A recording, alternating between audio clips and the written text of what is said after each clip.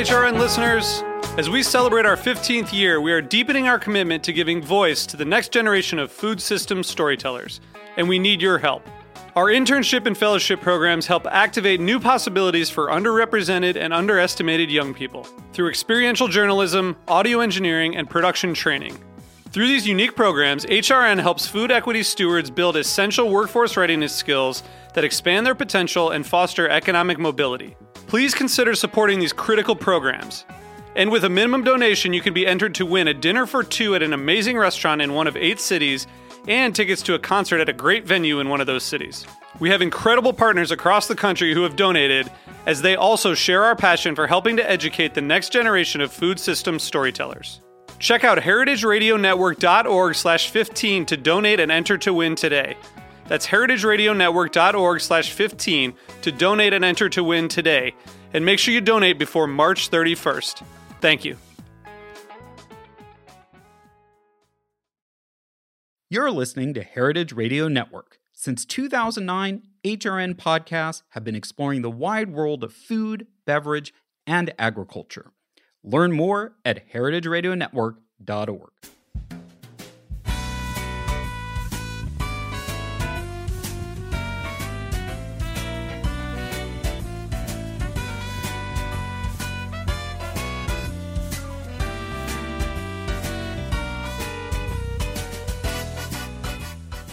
Welcome to Inside Julia's Kitchen, the podcast of the Julia Child Foundation for Gastronomy and the Culinary Arts.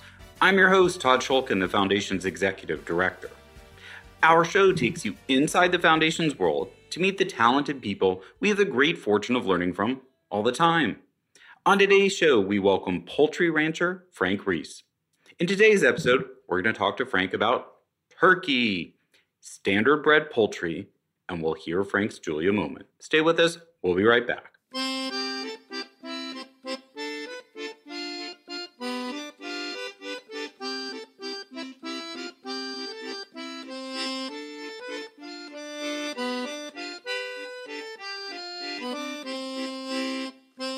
As always, we launch the conversation with an inspiration from Julia. In the French Chef Cookbook, Julia advises, an 8-pound turkey, boned and stuffed, can serve 20 people. Telling advice from 1963, because that sure sounds like a small bird by today's standards. It also signals something Julia advocated, cooking the turkey cut into pieces. While the picture-perfect whole bird on a platter is the Norman Rockwell version of Thanksgiving dinner, in reality, the legs and breasts will rarely cook at the same rate. So you're bound to have overcooked breast or underdone legs if you keep the turkey whole. It's no wonder Julia's phone used to ring off the hook at Thanksgiving with desperate cooks asking her for last-minute help. She would always oblige with patient advice, but often admitted to her kitchen helpers that the caller was likely in a hopeless situation. How did they find Julia's number? She was listed in the Boston phone book. Someone who knows even more about turkeys than Julia is Frank Reese, president and founder of the Good Shepherd Poultry Ranch. Frank is a revered standard-bred poultry breeder and 4th-generation Kansas farmer. His life's work is about preserving biodiversity through the protection and stewardship of the oldest continuously bred flocks of standard-bred poultry in the United States.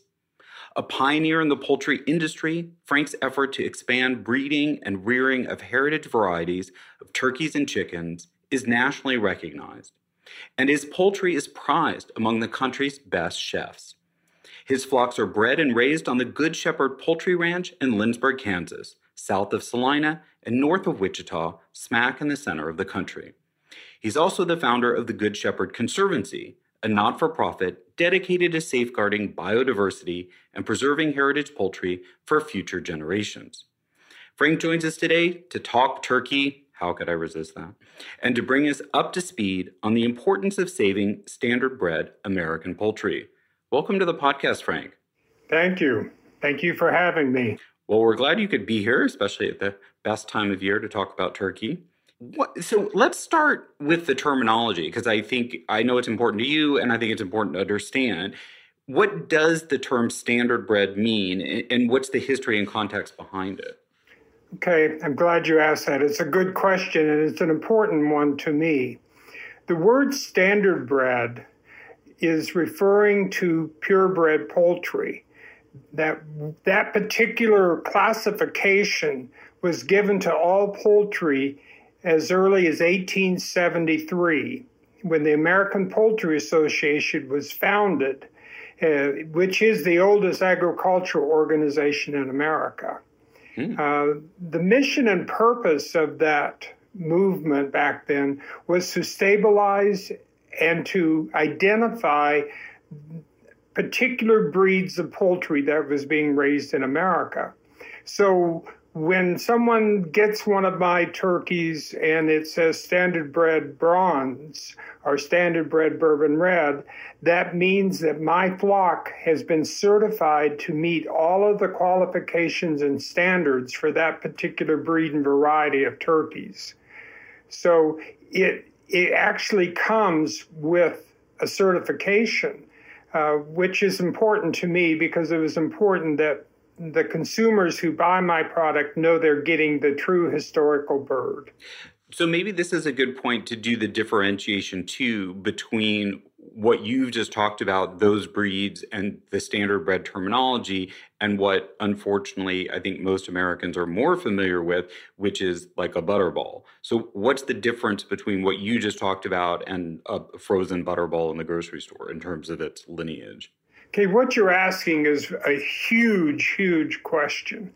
And it's always difficult for me sometimes to simplify it enough to explain. The type of turkeys that I raised, especially the bronze, is what everybody in America ate from 1840 to 1950. For over 100 years, those turkeys, which were raised across this country throughout all of North America, is what everybody ate. But post-World War II, things began to radically change.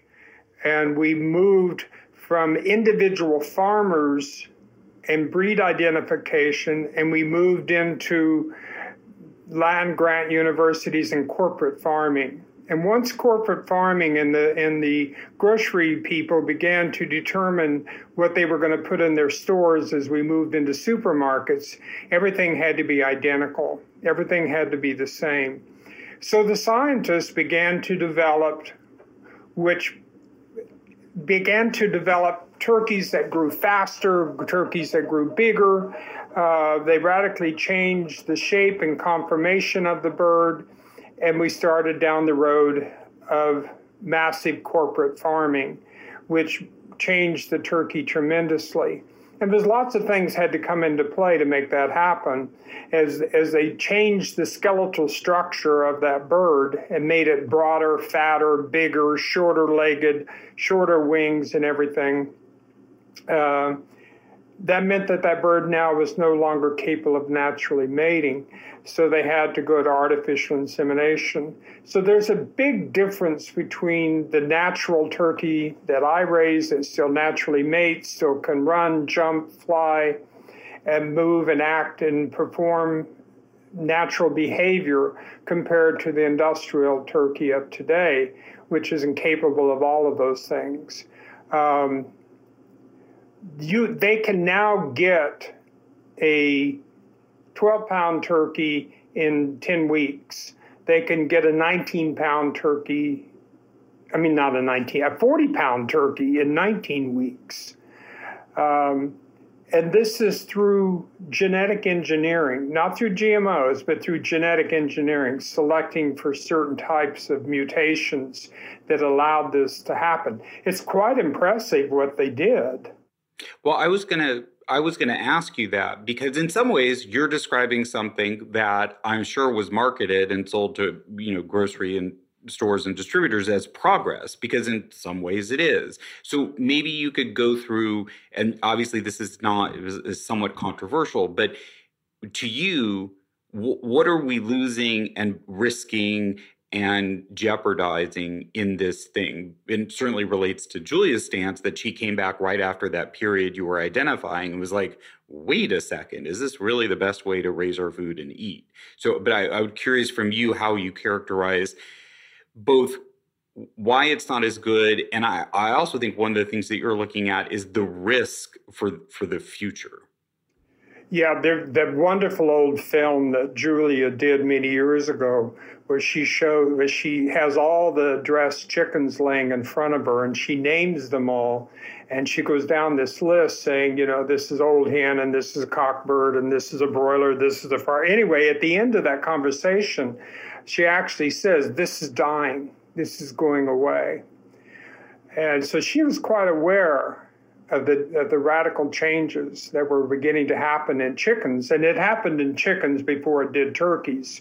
But the chicken and turkey that we eat today, the way in which it's produced, but more than that, the genetic makeup of that animal and how it is produced within this system that we have, has only really been in existence for about 30, 40 years, so it's very recent. They have so drastically changed. But the problem with that is we now have a monoculture. Everything that comes down the assembly line, whether it's chicken or turkey, and duck as well, it's all this very same animal. There's absolutely no difference. And calling it free-ranged organic, Amish-raised, all-natural, whatever you want, antibiotic-free, it doesn't change any of that. It's still the same single monoculture genetic animal, just maybe fed different or maybe treated a little different. But what we now have is what Mother Nature really does not like, and that is a monoculture. There is no genetic diversity of any kind. And also what happens to that, you pay a price for many other things. You now have an animal that has a very poor immune system, so you have to pump it full of antibiotics to keep it alive. Some people believe that they fed them antibiotics to get them bigger. Well, the only way that works is if an animal that is not sick eats more. So if you've got a morbidly obese turkey, in fact, even within the industry, I've heard them say, because they're quite aware of all these problems, if you get a turkey that weighs 40 pounds in 19 weeks, that's like an 11-year-old child weighing 500 pounds. And so along with that comes all the other issues. The cardiac, breathing, Crohn's disease, diabetes, everything else. And so they know these turkeys have these issues. And so their whole approach is so drastically different in what they select for. It's selected for mass production of protein, and the animal pays the price. Well, and I think you're talking about the animal welfare aspect of it, but there's the whole other aspect. Maybe you can talk a little bit more for those who don't know of the inherent risk of monoculture, because it sounds like from what you're saying, we are on the precipice. It hasn't happened yet, but it could happen any day where, well, actually, correction, it's happening right now. There's a turkey shortage in the overall pipeline, right, which is related to these issues, no? Correct. The bird flu that just keeps mutating and mutating and mutating. 50 million turkeys have died this year to the bird flu. And that bird flu just seems to become more and more virulent. It seems to be causing more and more issues. And that has multiple reasons. This is beyond, animal welfare. This has to do with the very survival, I think, of our food system. We have paid a price for making our food become international, that we move it and transport it around the world. Well, along with that goes all the various diseases and everything. And so you no longer have these isolated areas of food production that allows that particular turkey or crop or whatever it may be to become unique and safe to that particular area where it's no different than when Europeans came to the New World. They brought their diseases with them that killed off lots of people that had no natural immunity. Well, this is basically what's happening even within our food system. And so these animals that are kept in confinement of thousands of birds within a building start mutating bacteria, and now they're mutating viruses. Not that we didn't have diseases, 100 years ago, but the difference is 100 years ago, we weren't shipping those diseases around the world. They were often isolated to a particular area and didn't get any farther. But now we spread it around the world. And we have killed off so many of our other old varieties have disappeared already from the earth. In fact, the UN says we're losing one domestic animal a month worldwide. And every time we lose one of those birds, we're losing that genetic key that may be the very thing that we need, that particular bird has been able to survive thousands of years and has developed an immunity to many things. So it's a big system. And, like my bronze turkeys that I have been here in Kansas, here on the prairie since 1917.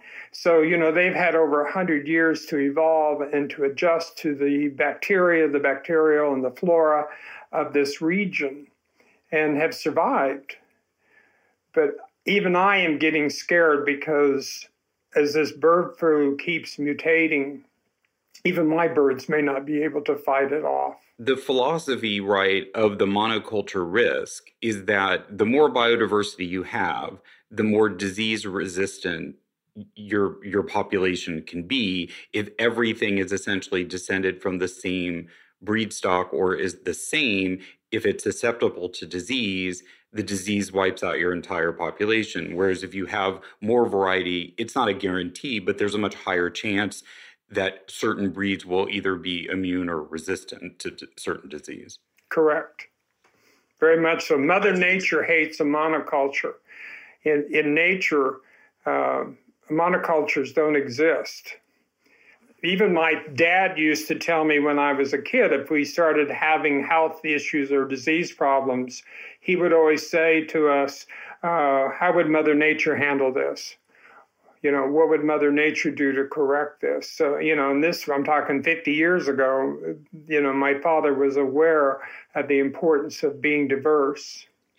Wow, that's interesting. I'm struck by in this example, this is not an animal example, but I'm not sure how many people know that I can't remember what year it was, but that the grapevines in France were nearly wiped out by disease. And the main reason France still has a wine industry is because in California, they had planted rootstock from France that survived and became more resistant and then was moved back. And I just think that's a poignant example, that this problem has happened before. You're not harboring something that nobody's seen.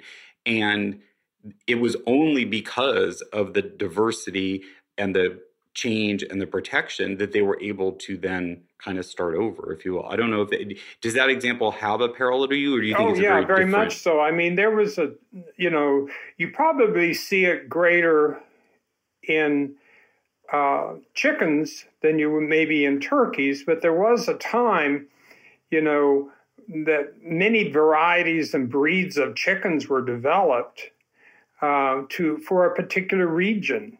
That particular breed of variety withstood extreme cold better, or it was able to live in high humidity or in heat.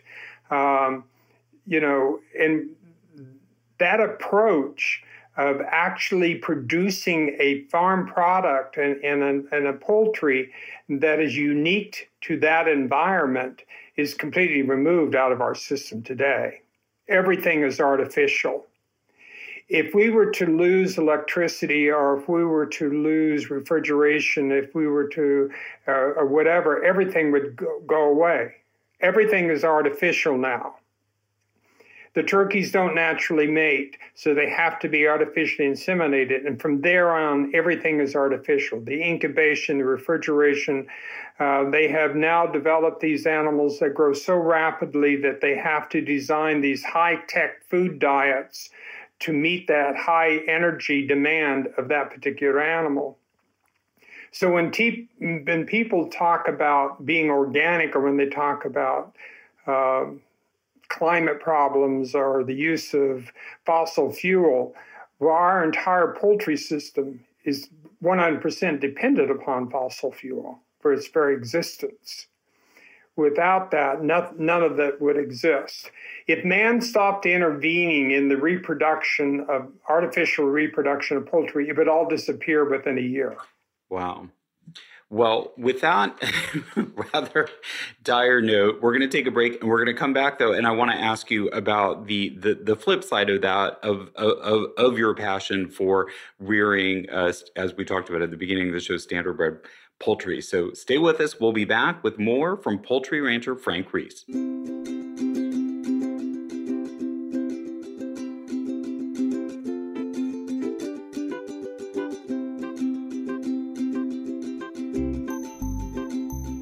This episode is supported by HRN Business member Chemists in the Kitchen by LabX.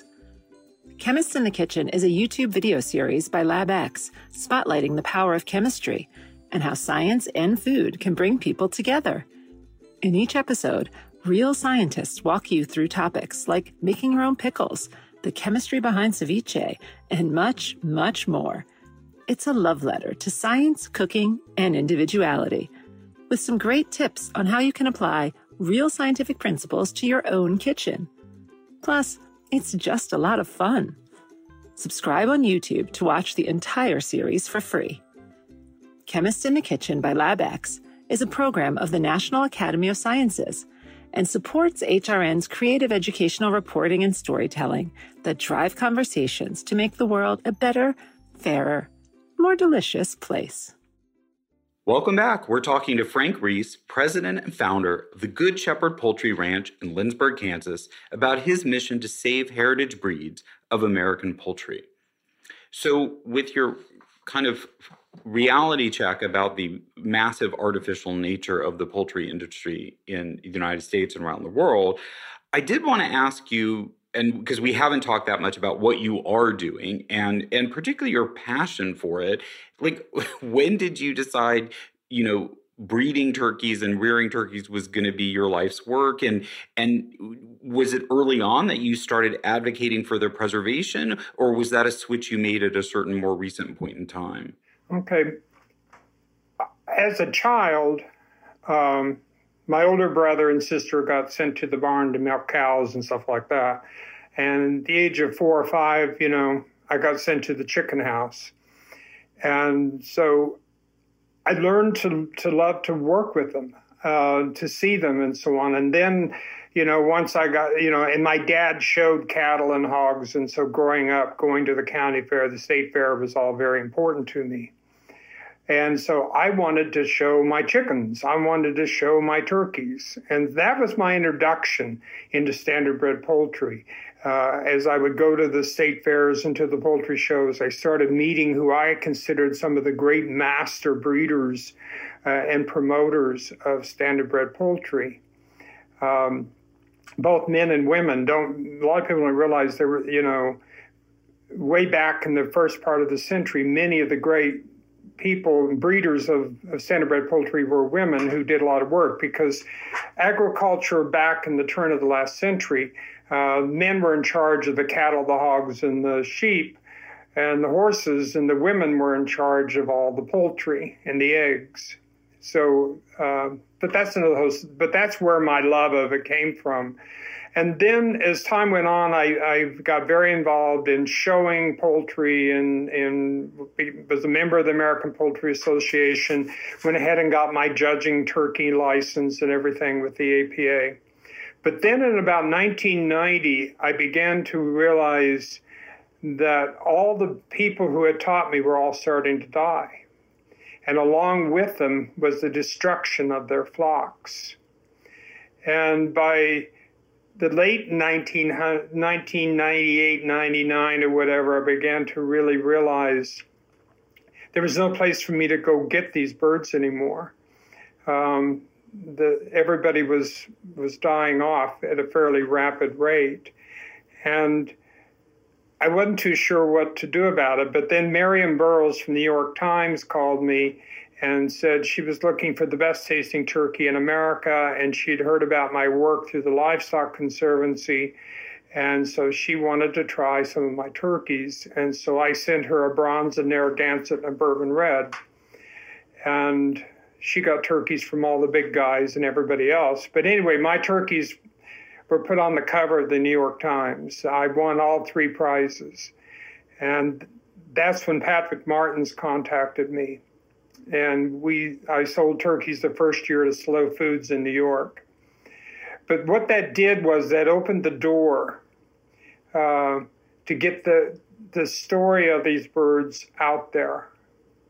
And hopefully, that old saying, you got to eat them to save them, began to come into fruition and became part of my mission, was to get them back on the table again. And that was 20 years ago, and it's been a journey, and it's not been easy because the infrastructure in this country to support that type of farming, or the type of farming that I have, it's been completely dismantled and gone. There's only one processing plant in all of America that is capable of processing my turkeys. If they go out of business, I'm out of business. And how far away are they from where you are in Kansas? They're in Ohio. It's a 12-hour drive for the trucks, because when we do turkeys now, we try to do at least 8,000 for Slow Foods. And you got to get those numbers like that to be able to try to get the costs down. And also because I have to meet all the federal laws and rules of the USDA and everything to be able to sell my birds. Where the big industry, it's they own every aspect of it, from the feed companies to the mills to the truckers to the processors. They own the breeders. They own everything. And so, it's a whole different system than the old system. When I was a kid, there was a local butcher in every little town. And when Thanksgiving came, everybody brought their turkeys into the butcher, and you had some done for your family, and you sold some to the butcher, and that paid for the feed bill. That whole system is completely gone now. And so, but even how people approach poultry and chickens is radically different. I mean, the industry is really makes their money on value-added products more than they do selling those turkeys at Thanksgiving. That's a tiny, almost minimal part of their annual income. Their real income is selling that deli meat to the Subway sandwich shop, or selling those packages of smoked turkey in the deli rack at your grocery store. That's where the big money is. It isn't selling those whole turkeys at Thanksgiving. So we have to fight against that. What we're selling turkeys for is actually the real cost. And none of us are getting rich off doing that, especially this year. Well, yeah, no, I was going to ask you about that. And I thought if someone is both alarmed by what type of turkey meat they've been consuming and serving and wants to go, sample one of your products, I think one of the first things they'll experience is sticker shock. But I wanted to give you a chance to comment on why there is such a big difference between what a turkey from you costs and even a turkey at Whole Foods or a more expensive butcher than just the major supermarkets. Well, our cost is higher in every aspect. You pay a price for diversity. You pay a price for natural mating. Although I get about as good a fertility rate with my naturally mating as the commercial guys do with their artificial. But my turkeys grow slower. It takes me twice as long to get them to market weight. The feed conversion of a pound of feed to a pound of meat is about half of the industrial turkey. So everything costs more. But the other part of it is, since I don't own the feed mill, I don't own the turkey trucks, I don't own the processing plant, everything, I get charged about twice as much for everything. And it's just the price we pay. I mean, I had a lady a number of years ago called to talk to me about turkeys, and she was telling me the price that they paid for them in New York. And I said, I know that and I appreciate that, but very little of that money comes to me. And so, but that's okay. I just got to make enough to be able to keep it going. No, I think that was a great explanation of all the points at which also in the process, because the more traditional supply chain, which I think was made really apparent during the COVID pandemic, it is broken down. So there's no competition. There's no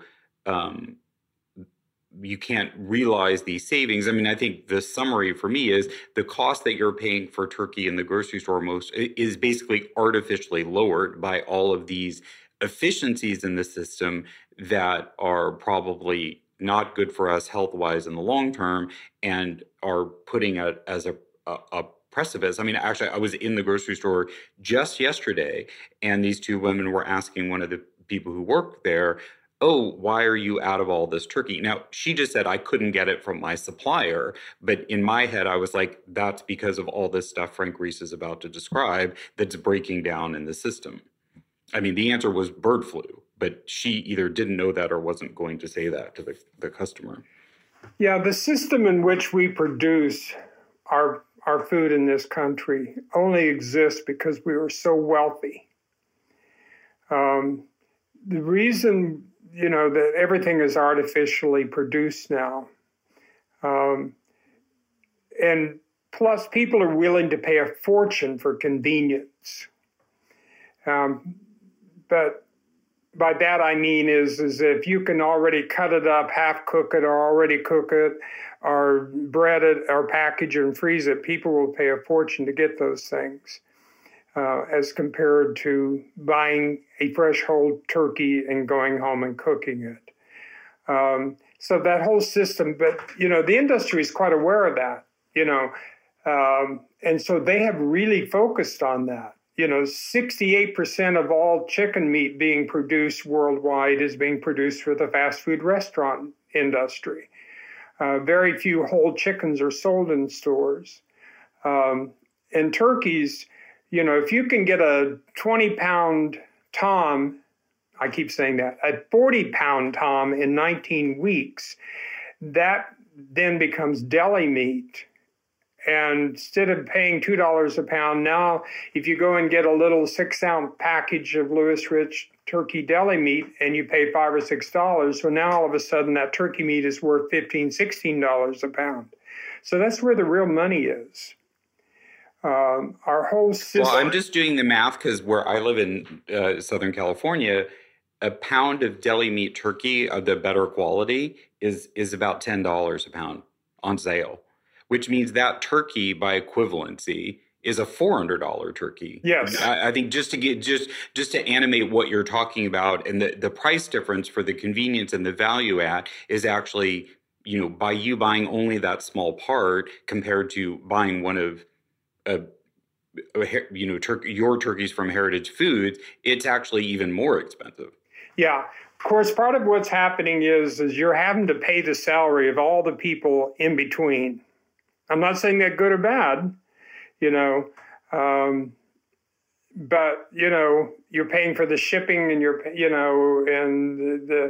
because that turkey leaves here, it goes to Ohio, and from Ohio, it has to go back to Kansas City to a distributing center, and the distributing center, then it's sent off, and then all those people in New York that have to then fill all those orders and repackage them again and ship them out again. So it's all those individual people in between. I mean, it's no different than wheat farmers. the wheat farmer, if you took the amount of wheat that's in a loaf of bread and break it down to what the farmer is getting paid, they're getting paid about 15 cents on the dollar. All the rest of that goes to the company that's marketing it. And it's no different than turkeys. If you're paying $2.50 for a turkey at your local grocery store, about 50 cents of that maybe goes to the farmer. So it's just the system we have now.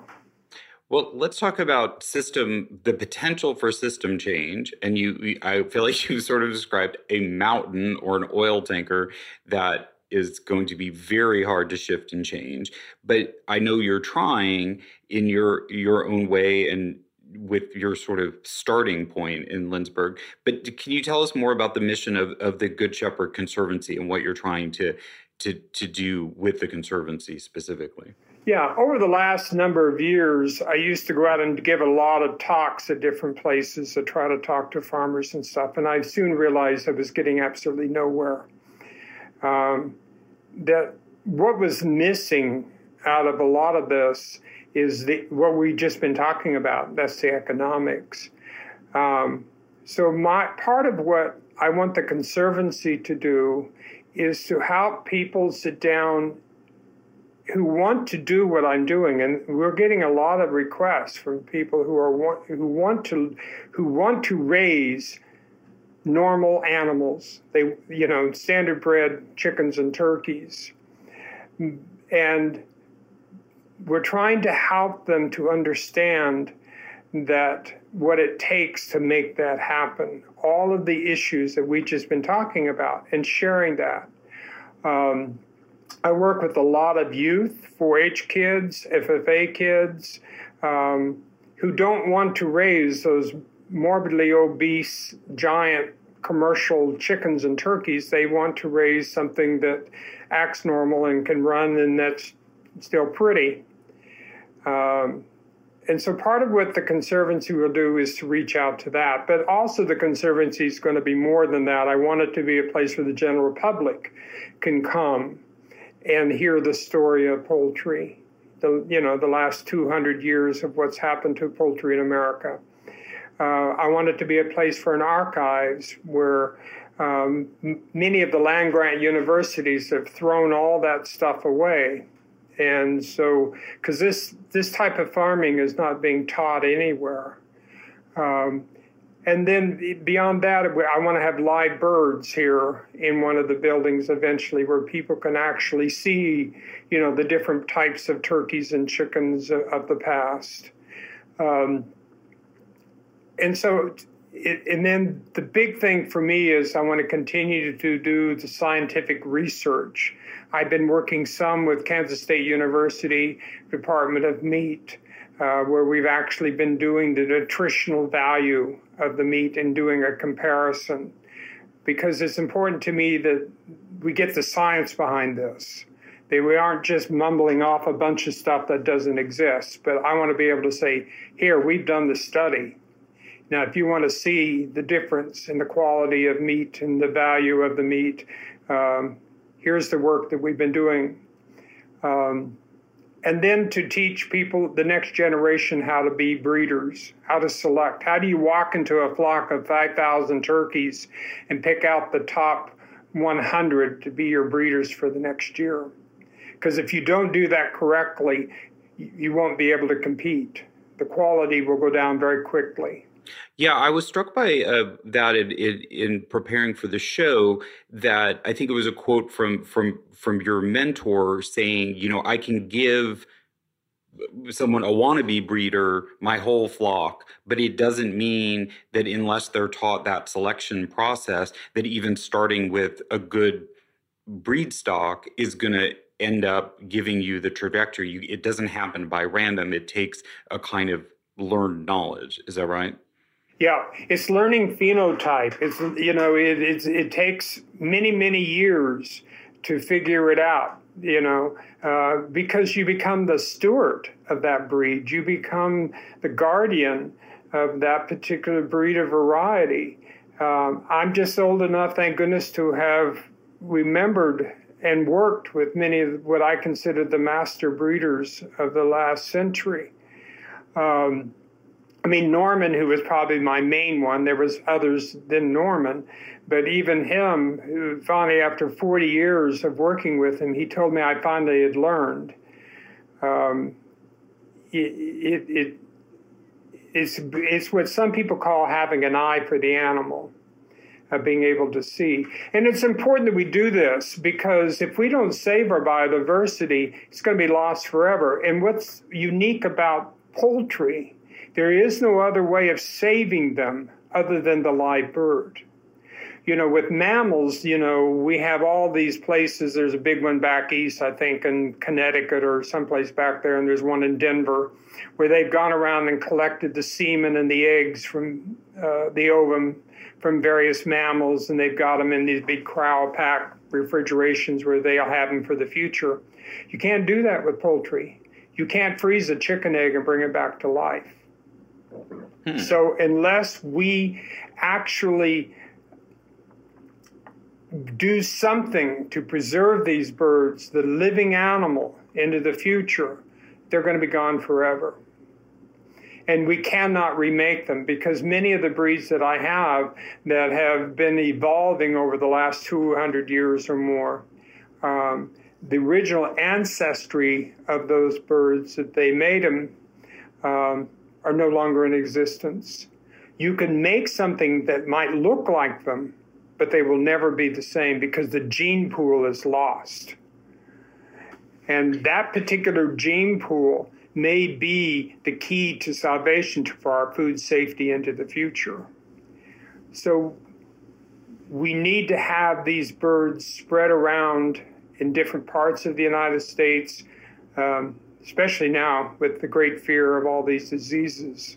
And are you, given the work you've started doing at the Conservancy and with students, are you optimistic? Are there enough people interested in learning to be a turkey breeder like you? Or is that really still a tiny number and you have grave concern? Well, my thing about it is to have this type of, there are a few young people out there. But the only thing is, I always say, you could have 100 people come to learn, and out of that group, there might be one, but that's all you need, is that one young person who you can tell has the spark, and they're going to stick with it for life, because this is a lifelong work. I've helped a lot of people get started, and very few of them last. It's a tough road. And you have to love the birds. You have to love what you're doing. I can't imagine my world without every morning seeing my turkeys. And, that's the other big thing, a big difference between what I do and what the industry does. A love for the animal itself can't exist if you're killing the chickens in 6 weeks or if you're killing the turkeys in 12 weeks. And you just receive the baby in a big truck, you feed them for 12 weeks and ship them off and they're killed. There's no personal connection to that animal. Where when I look at my various turkeys, my bourbon reds or my bronze or my Narragansetts, I remember the people. I'm keeping a promise to somebody before me. And so the aesthetics and the beauty of farming is lost when you go into a monoculture. It's like walking into a wild field of prairie and seeing multiple types of grasses and flowers and insects. It's so much prettier, but that's all been lost. And we got to, and that's part of what I'm hoping the Conservancy will help do, is bring that back. It all gets down to, money, how are we going to support this? How are we going to keep it going? We've gotten a tremendous amount of interest, and the county extension agents and so on are really hoping that we can get this going because they have no place to take all their kids. So before we run out of time, I want to ask you about, we're coming up on Thanksgiving, and given all you've said, I was just curious, and you were talking about your relationship development and honoring the past of all those breeders that came before you. But when you choose to set your Thanksgiving table, what do you serve? Do you choose the same breed of your turkeys every year to slaughter? What goes into your Thanksgiving table and eating plan? Well, it's been a tradition in my family, going back to my mother, my grandmother, whatever. The biggest turkey was the one we kept because we were a big family. And what is not being sold and what I'm capable of doing, if you want the best tasting turkey you ever had in your life, get one of my standard bred toms that's about 3 or 4 years old. And the flavor will be so intense. It's so much different than those that you buy at the store. They have a thick layer of fat from years of living and everything. So the tradition of my family, to cut it short, is an old tom. That's what the color of the feathers doesn't affect the taste. How the turkey is built and how the turkey looks has to do with the genetics that I select. How the muscle looks and tastes and feels and its nutritional value is the genes behind it. It's like I tell people very quickly, I don't care how well you treat a horse, how much you love it and feed it organic and let it run on green grass and be happy, you're not going to make it a zebra. It is what it is at the moment of its conception. So my turkeys, at least 60% of how they look, taste, and so on the table has to do with the genetics. You can ruin them with poor feed. You can change the taste of the meat by what you feed them, but you can't change the skeletal structure and how the meat is laid down. So that's what we do in my family. Now my mother is gone, but my older sister has become the new turkey cooker in our family, and she's become, quite good at it.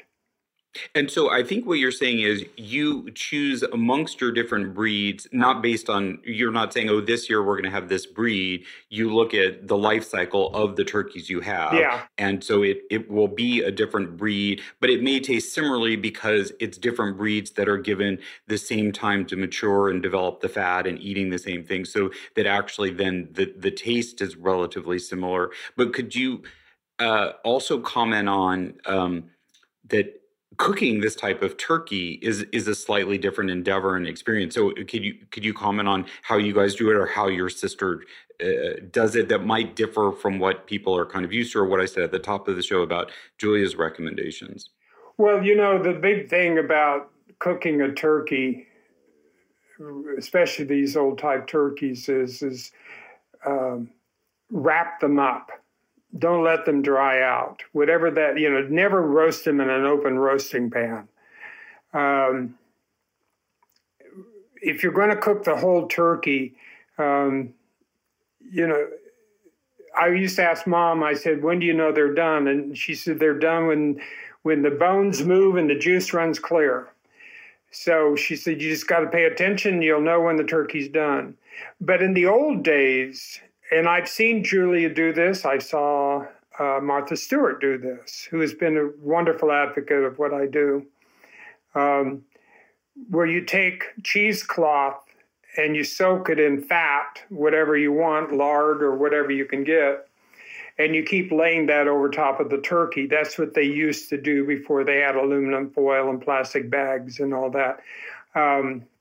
But it was a way of keeping the meat moist and keeping it in. and Mother would cook, the turkey for a very long time, and yet it never dried out. Well, and I think you were saying too, your turkeys, because they have more fat on them, that also is a natural sort of. Well, they do if they're older. Now, a lot of the turkeys we sell to Patrick and so on are young. They're not going to have that natural layer of fat that you're going to have. Now, of course, I have gone to using a roasting bag and roast my turkey in a bag just to keep all the moisture in there and everything. But there's, the main thing is you can take them apart and do that type of thing and all the other stuff. But my turkeys, you can do whatever you want with them. I had people deep fry them, but again, if you're going to deep fry them, get a small young turkey.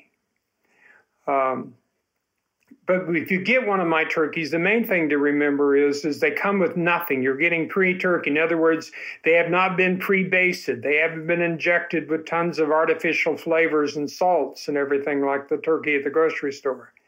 So it's going to be up to you to decide, if you want to brine it overnight, go for it. Do whatever. But the main thing I really suggest the first part of the roasting, that you seal it up. Whether if you want to use, I've seen people where they take big slabs of pork fat and, and lay it over the turkey breast or whatever. But, some people don't want to use aluminum foil, but find some way of sealing that turkey up. And if you want to brown it and do all that at the end, then take whatever you've got and turn the heat up and brown it at the end. But, Mother would use butter all over the turkey. There's different ways of doing it. Cooking my turkeys is not that difficult.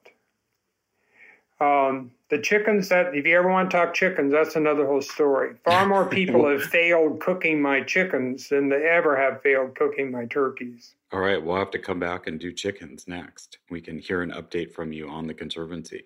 All right, we're going to take a break and we'll hear Frank's Julia moment. Let us know what you think of today's show. Send us an email or a voice memo to contact@juliachildfoundation.org. Stay with us. We'll be right back. When you flip anything, you just have to have the courage of your convictions, particularly if it's sort of a loose mass like this. Well, that didn't go very well. See, when I flipped it, I didn't have the courage to do it the way I should have. But you can always pick it up, and if you're alone in the kitchen, who is going to see? From Julia's immortal words, we move into our last segment, which we call the Julia moment. Here's when we ask our guests to share their favorite Julia memory, moment, or how she might have inspired them in their career.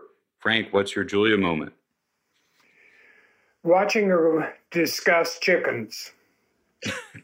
I had to get a copy of it, and I've shared it with so many people because she was quite aware that it was disappearing. So, that was very important to me.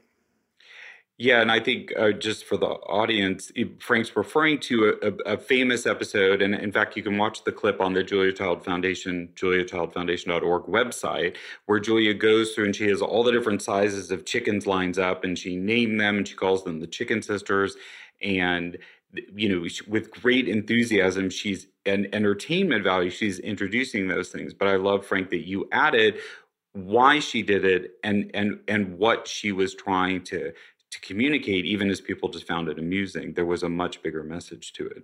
It was very big. In fact, it reminded me of my mother's old cookbook that broke down all the different types of chickens and how they were to be used in culinary reasons. And what she did there was actually just identical to what Mother's old cookbook talked about. And I'm curious, do you remember what cookbook? It's called the Lighthouse Cookbook, I think. Because when you went to the chicken section, it actually told you when you went out to the chicken yard what to look for when you picked your chicken to cook, how to process it, kill it, everything. So it was walking out to the chicken yard and picking the chicken. And then it had all the various things that if it was an old rooster, I would say 99% of the people today wouldn't know what to do if I gave them an 8-year-old rooster to cook. Which is ironic because one of the dishes Julia is most closely associated with coq au vin. Coq means cock for rooster, and the dish comes from the fact that people didn't have always a young chicken to cook and had to eat an old rooster, and you needed to cook an old rooster very differently. One of my favorite stories about coq au vin is I had a chef who got an old rooster from me, and he was going to make it, and he was going to use Julia's recipe, and so he did, and he brought it to me, and I said, "This is horrible." I said, "What cookbook did you use?" And he showed me, and what they had done was because I've got Julia Child's recipe from many, many years ago. He had used the revised version, which now was used in the industrial chicken. And I told him, I said, go back home, put it back in the oven, bake it for another 5 hours, and bring it back to me. And they did, and then it was wonderful. Yeah, because the invention of coq au vin, like many French classic sauces and things, was designed to help make old meat and old animals much more palatable. Yes. But you have to cook them very differently than something much younger. So, well, Frankie, thank you so much for joining us and talking turkey at this time of year. Thank you for caring. It's our honor and our pleasure, and thanks everyone for listening. We wish all of you a delicious Thanksgiving filled with good natural food, good company, and good cheer. You can learn more and support Frank's conservation work at goodshepherdconservancy.org. Check out @good_shepherd_conservancy on Instagram and @goodshepherdconservancy, all one word, on Facebook. You can go to heritagefoods.com to order one of Frank's birds for Thanksgiving while supplies last. Our own Heritage Radio Network was founded by Heritage Foods founder Patrick Martins with the goal of fomenting slow food culture across the country and around the world. The Heritage Foods business was itself inspired by Frank Reese's Good Shepherd Poultry Ranch as its exclusive distributor. For all the latest from the Foundation, it's @JuliaChild on Facebook and @JuliaChild Foundation on Instagram. Make sure you're also following @SB Culinary Experience for all the latest in and around Santa Barbara. The Julia Child audio clip from The French Chef is used with permission from our friends at GBH. Thanks to my co-producer at the Foundation, Lauren Salkeld, and our sound engineer at Heritage Radio Network, Armin Spengen. Our theme song is New French Horn by Novi Valtorni. We're on the air on Heritage Radio Network on Thursdays at 4 p.m. Eastern, 1 p.m. Pacific, with downloads available soon after wherever you find your podcasts. We look forward to bringing you back into the Foundation's world next time on Inside Julia's Kitchen. Inside Julia's Kitchen is powered by Simplecast. Thanks for listening to Heritage Radio Network, food radio supported by you. Keep in touch at heritageradionetwork.org/subscribe.